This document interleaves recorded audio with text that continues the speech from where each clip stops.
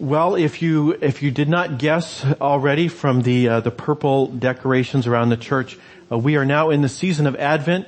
Advent is the season between I'm not ready for Christmas and Christmas is here anyway. So hopefully we will take this time of Advent to prepare for Christmas. Advent is this kind of it's a hard season. It's a hard season because Christmas is fun and Advent is not especially fun. Advent has its own music, and Christmas songs are all about well, to judge from the stores I've been in, about drinking and carousing, but they're also about good times with family and friends and eggnog and all that other good stuff. And Advent songs are mostly about hurrying up or waiting. And they're just they're just not quite as much fun as Christmas songs. And that's really kind of characteristic of the holiday as a whole. So what we're going to do during the next couple of weeks as we endure Advent, I'm going to smuggle some Christmas songs in. We heard a Christmas song earlier today from Cameroon. He came down, and we're going to smuggle in some more Christmas songs during Advent. But we're going to try and also take Advent seriously as a season in the church year, and we're going to try to get ready. We're going to try to wait. We're going to try to hurry up. We're going to try to do all the things that Advent tells us to do. And the way I want to do that is I want to look at one of those Advent songs. The Advent song we just sang, O come, Emmanuel. It's one of the more popular Advent songs. That's a low bar, but O come, Emmanuel jumps over it. And so most people know it. Sometimes, once in a while, you'll hear it in a grocery store, but it's not really a Christmas song. It's just not that popular. So we're going to be looking at O come, Emmanuel as kind of an example of all the other Advent songs, because there's some real depth in it. And so we're going to look at O come, Emmanuel. It is an example of everything that makes a song troublesome. Okay, it's translated. Okay, you might have noticed some of the places and death's dark shadow to flight, right? Probably in some other language that all just kind of rolls out naturally, but in English you got to kind of stutter to make it work. So to flight, right? It's translated from Latin. It's an ancient song. It goes back possibly as early as the 6th century. Certainly by the 8th century, it was part of something called the O antiphons, part of the Christian Mass. It is a very ancient part of the Christian worship experience. And so it is in Latin, but then it was translated in English just in the nick of time so they could put new obscure terms in it like thee and thine. So it's got its own obscure terms like Emmanuel, but it's also got new obscure ones from English. So it's full of obscure words. The rhythm's a little odd, and of course it's kind of a mournful O come. So we're going to be looking at that all month long. What fun can I work out for you people? So we're going to be doing that all month long. But the reason is because there's some real depth in it as well. There's a reason it's endured since the 6th or maybe the 8th century, because there is so much depth in it. And today we're going to look at one of the places. It is a very deep song, and that is the title itself, the word Emmanuel. What does it mean for Emmanuel to come? The word Emmanuel is an obscure term. It actually literally means God is with us. And you would think that sounds like the Bible, right? That sounds like a pretty basic concept for people who believe in God, that God would be with them. That would be a pretty basic term. But it's actually not. It's only used 3 places in the entire Bible, 2 in the book of Isaiah and 1 in the book of Matthew. And it's such an obscure term that it's even spelled differently in those 2 places. So in the Old Testament it's spelled with an I, and in the New Testament it's spelled with an E. For some reason the Greek ear, when Matthew was writing his part of the New Testament, the Greek ear looked at that I am and said no, don't like that. And so they translated it, they put an E in there, so it became Emmanuel. And from what my ears are telling me, we're kind of moving it back in the direction of the I sound. So two different spellings, only 3 times in the whole Bible. It's an obscure word, even though it should be a pretty simple concept, right? God is with us. It means God is with us. God is behind us. God's in our corner. God's got our back. sometimes people have misused it. They mean God is with me and not you.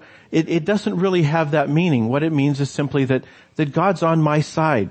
God is here to support me, that God will do whatever it takes. God is willing and able to do whatever it takes to help me get through this situation I'm in. Emmanuel means God is on my side. God has my back. So that's what it means, but it's not as easy to believe sometimes as it is to understand. It's easy to understand, and sometimes it's easy to believe. When our circumstances are right, when everything is just peachy for us, it's easy to believe, yeah, of course, God has blessed me, God's got my back. You're sitting there on Thanksgiving Day, your belly's filled, you're, all cozy and warm, you're watching the game on TV, and sure, of course it's easy to believe that God's got your back. When you go out for Black Friday shopping and, you successfully navigate the streets, you get to the mall, you find parking, you get in there and they still have the item, yeah, God's got your back. God's on your side. When things are going well at work or when your family's getting along, when, the wife and husband, the mom, dad, whatever that looks like, when everything is going fine, it's easy to believe that God has your back. But sometimes it's harder to see that. Sometimes our circumstances make us wonder, does God in fact have our back? Is God on our side? Is God with us? So what I want to do today is I want to look at not just one, we get a bonus scripture today, not just the passage from Matthew, but also the passage that Matthew was concerned with, the passage from Isaiah where we first hear about Emmanuel, God being with us. Because Isaiah presents it as kind of a, here it is, believe it. But Matthew looks at it through the lens of Jesus. Matthew looks at what Isaiah is talking about and says, this is so much easier to understand when Jesus is in the picture. Because Jesus helps us to see that God is with us even when our circumstances don't make us think so. When our circumstances maybe even make it hard for us to believe it, by looking at it in the light of Jesus, we can see that God is with us. So what I want to do is I want to go ahead and take a look now at this passage of Isaiah. We're looking at the scripture from Isaiah, and Isaiah is writing about 730 years before the time of Christ. And he's a prophet in the southern kingdom of Jerusalem. If you were here last week, we heard that Jerusalem at the time of King David was a single kingdom. It was a unified kingdom, but because of bad leadership, the southern kingdom wasn't able to command the loyalty of the whole rest of Israel. So all but a little part of Israel split off and became what's called the northern kingdom. The part around Jerusalem, Judah, it stayed and became the southern kingdom. And Ahaz is a king of the southern kingdom. In fact, I've got a map up here. Yes, so there it is. So Ahaz is a king of the little yellow spot there. It says Judah, the southern kingdom of Judah. And north of there is the northern kingdom. North of there is a country called Aramea, which is in what is today modern Syria. And then off to the north and east of there is what historians tell us was the first empire in the world. When the whole concept of being an empire first caught on, was the Assyrian Empire. It was centered around Nineveh. It's the upper part of the Fertile Crescent. And so that's kind of the geopolitical scene at the time of this story. And, basically what it means is that Ahaz has to be a really clever statesman because there's all kinds of things going on. He's got threats every which way he looks, and he's not really up to the task. That's his problem. We learned last week Ahaz is a bad king. Well, he's also a bad statesman. So that's kind of the situation we're at. And Isaiah goes to him and says, it's okay, God's got your back. And he must not have believed it because as our story picks up in verse 10, it says, again, the Lord spoke to Ahaz saying, ask a sign of the Lord your God, let it be as deep as Sheol, as deep as the grave, or as high as heaven. And Ahaz said, I will not ask. I will not put the Lord to the test.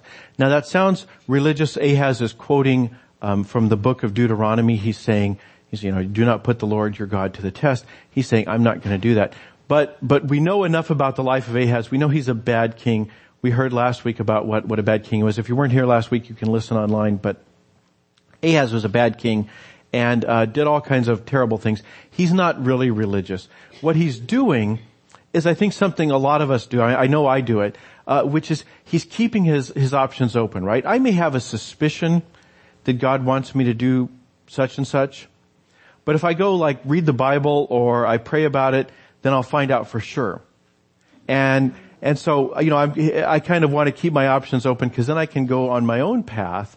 And Ahaz is the same way. Ahaz does not want to put God to the test, even though he's been instructed to put God to the test. He doesn't want to because he wants to keep his options open. He wants, can I have the map again? What he's going to do is he's going to try and cut a deal with Assyria, the really big power, to take these two guys off his back. At the time of the story, he's surrounded. His country is surrounded, and Jerusalem is besieged by the northern kingdom of Israel and Aramea. They've actually surrounded Jerusalem, and his city is besieged by these two invaders. He wants to cut a deal with Assyria. He's been told not to do that. He's been told to trust God. He doesn't want to trust God. He wants to trust his statesmanship. So that's his problem. He says, I'm not going to put the Lord to the test. And Isaiah says, hear then, O house of David. And I love that because that's kind of just a little drive-by insult. He's saying, once upon a time there was a king named David, and you've got the pedigree, but there's nothing else about you that's like David. You're not a great king, you don't run a big country, and you don't trust God. He says, hear then, O house of David. You're related to him, but that's about it. Isn't it enough that you wear out people? Is it too little for you to weary mortals? Isn't it enough that you wear out people? You're going to wear out God too with this religious stuff. You're going to try and, Ahaz, you're going to try and be religious. You're going to try not to put God to the test. Well, I'll tell you what, God's going to give you a sign anyway. The Lord himself will give you a sign. And then he says, the young woman is with child and shall bear a son and shall name him Emmanuel. He says that there's a young woman somewhere. We don't know who. Scholars speculate it's Isaiah's wife or some other. There's some young woman who's pregnant, and Isaiah refers to her. So we know he's talking about a period of time, at most 9 months. Within 9 months, she's going to have a baby, and Isaiah says it'll be a son. And when they name him Emmanuel, that'll be a sign that God is in your corner, that God has your back. And before he's more than a toddler, when he's still eating soft food, these two problems that you see when you look out from the gates of Jerusalem, when you see these armies out in front of you, by the time he's a toddler, they won't be a problem for you anymore. What'll happen is they're going to have trouble of their own with Assyria. They're going to disappear. You won't have a problem anymore. He says, and the sign for that, the sign that that's going to happen, is the son who's going to be born. So that's what Isaiah is getting at. Isaiah is getting at how God has given Ahaz a sign. But what I want to do now is, in light of that, look at what it was that made Matthew get so excited. Matthew tells us about how Mary was betrothed to to Joseph, and it was found out that she was pregnant, and Joseph was planning to divorce her quietly so that she wouldn't be disgraced. And then an angel comes to Joseph in a dream and says, don't do that. This is God's son. And he says, she will bear a son, and you are to name him Jesus, for he will save his people from their sins. So that's what the angel tells Joseph. And then Matthew says, oh, I get it. I see what makes this so cool, what God has done here. He says, all this took place to fulfill what had been spoken by the Lord through the prophet. And then he refers back to this passage in Isaiah. He says, look, the virgin shall conceive and bear a son, and they shall name him Emmanuel. He says, I get it. I see how Jesus is going to be a savior when he's an adult. He will save his people from their sin. But in the meantime, he's a sign, just like in the book of Isaiah, but more so. Jesus is everything we see in Isaiah, only more so. Jesus is not a sign for a single king, King Ahaz. He's a sign for all the people. He's not going to save a king from one sin of having made bad judgment in his alliances. He's not going to save him from one situation. He's surrounded by these conquering armies. He's going to save his people, all the people, from every kind of sin. So he says, it's just like Isaiah, only more so. And he says, the way that Jesus is more than the salvation we see in Isaiah is reflected in the fact that in Isaiah, the child is a child of a young woman, an everyday miracle. Nobody thinks of a pregnancy as a miracle except the parents, right? Everybody else says she got pregnant. Okay, fine, right? But parents know it's a little miracle. And so he says, this is a big miracle, like the story of Isaiah is a small miracle. Instead of a young woman, it's a one-of-a-kind event. A virgin will conceive and bear a son. And instead of being some proud father's son, the child will be God's own son. It's just like in Isaiah, but more so. In Isaiah, we hear that God is with us in heaven. But the angel has told Joseph that Jesus is God with us here on earth. Jesus shows that God is with us, just like in Isaiah, but more so. And the thing is, for God to be with us, God has to be with you. God has to be with me. God has to be with us individually. God has to be with us. God has to be available to us. Not just off in the corner in our back, watching our back. God has to be available to us. And Jesus is. Jesus is available to us. He is strong to save, but he's also ready to listen. He's a strong arm to lean on, or a strong back to carry our burdens, but he's also a word of timely counsel. Jesus is available to us in a way that Isaiah could only dream of. When the angel tells Joseph that Jesus is born to save his people from their sins, I think if you've been in church a lot, probably where your mind goes is the cross. That Jesus died to pay for my sin. That because of what Jesus did, the things that were between me and God, the things that were blocking God from me, have been swept away. That they've been cleaned away from me. And I think that that's true.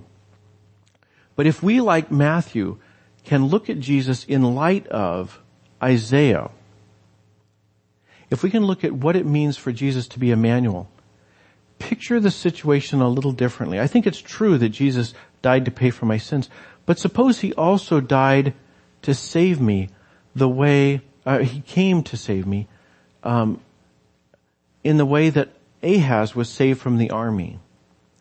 Imagine the problems that you face, your sins, and just your everyday problems, the fact that we live in a sinful world, everyday problems, and the things we do ourselves. If we think of them, imagine an army. You're a King Ahaz looking out on this army that's surrounded you, that's got you backed into a corner, that's got you outnumbered and outgunned. If you picture the situation at work, the thing that you're not sure if you're gonna survive the next round of headcount reductions. The thing at school where you know that you didn't study and the test is tomorrow. Where the thing in your relationship, the relationship that you had hoped would be different and is not. It's what it is, and you had hoped so much more. You had hoped that it would develop into something better. And she said no. Or you had hoped for something to be different with your parents or with your children, and it's just not what you had hoped for. The thing in your finances, picture it in light of Isaiah, is an army that's got you backed against the wall. You're outnumbered. Matthew tells us that Jesus is a sign. He's not just a Savior, but He's a sign that God is with us. That if we wait on God, in God's timing, He will save us from our sins. He will save us from our own sins and the consequences of living in a sin-filled world. He will save us from our problems. What would it look like if we see the church as a place where God is with us? What would it look like if our community of faith is a place where we experience God with us? I think to myself that it would be a different place if we could see what God is doing among us, if we could see lives being changed. I wonder what it would look like from the outside. If people looked at us and said, why are those people so reckless? Why are they so bold? And the reason is because they know God has their back. That we experience that week after week after week. We understand that God is in our corner. God is cheering us on. And it makes us bold. And it does more. When people ask us, I'd like to believe in the God you do, but I just don't believe in that God. You could say, well, I belong to this community and we gather every week because we know where He hangs out. I believe in God because God is with us every Sunday. Or somebody says, I'd like to have a relationship with God. I believe in God. I just don't think I could have a relationship. I don't think God cares about someone like me because of things in my past, because of the things that have been done to me or the things I've done myself. And you could say, well, you know what? I belong to a community where God is with us. And you know what? People in that community have got stories as bad as yours, worse than yours. I belong to a community where just this past Sunday, I was thinking about you and God told me I needed to pray for you. So I think God does care about you. Emmanuel means God is with us. Means God with us as individuals and as a community of faith. And it's my prayer during Advent that God will be with us in this way. Amen.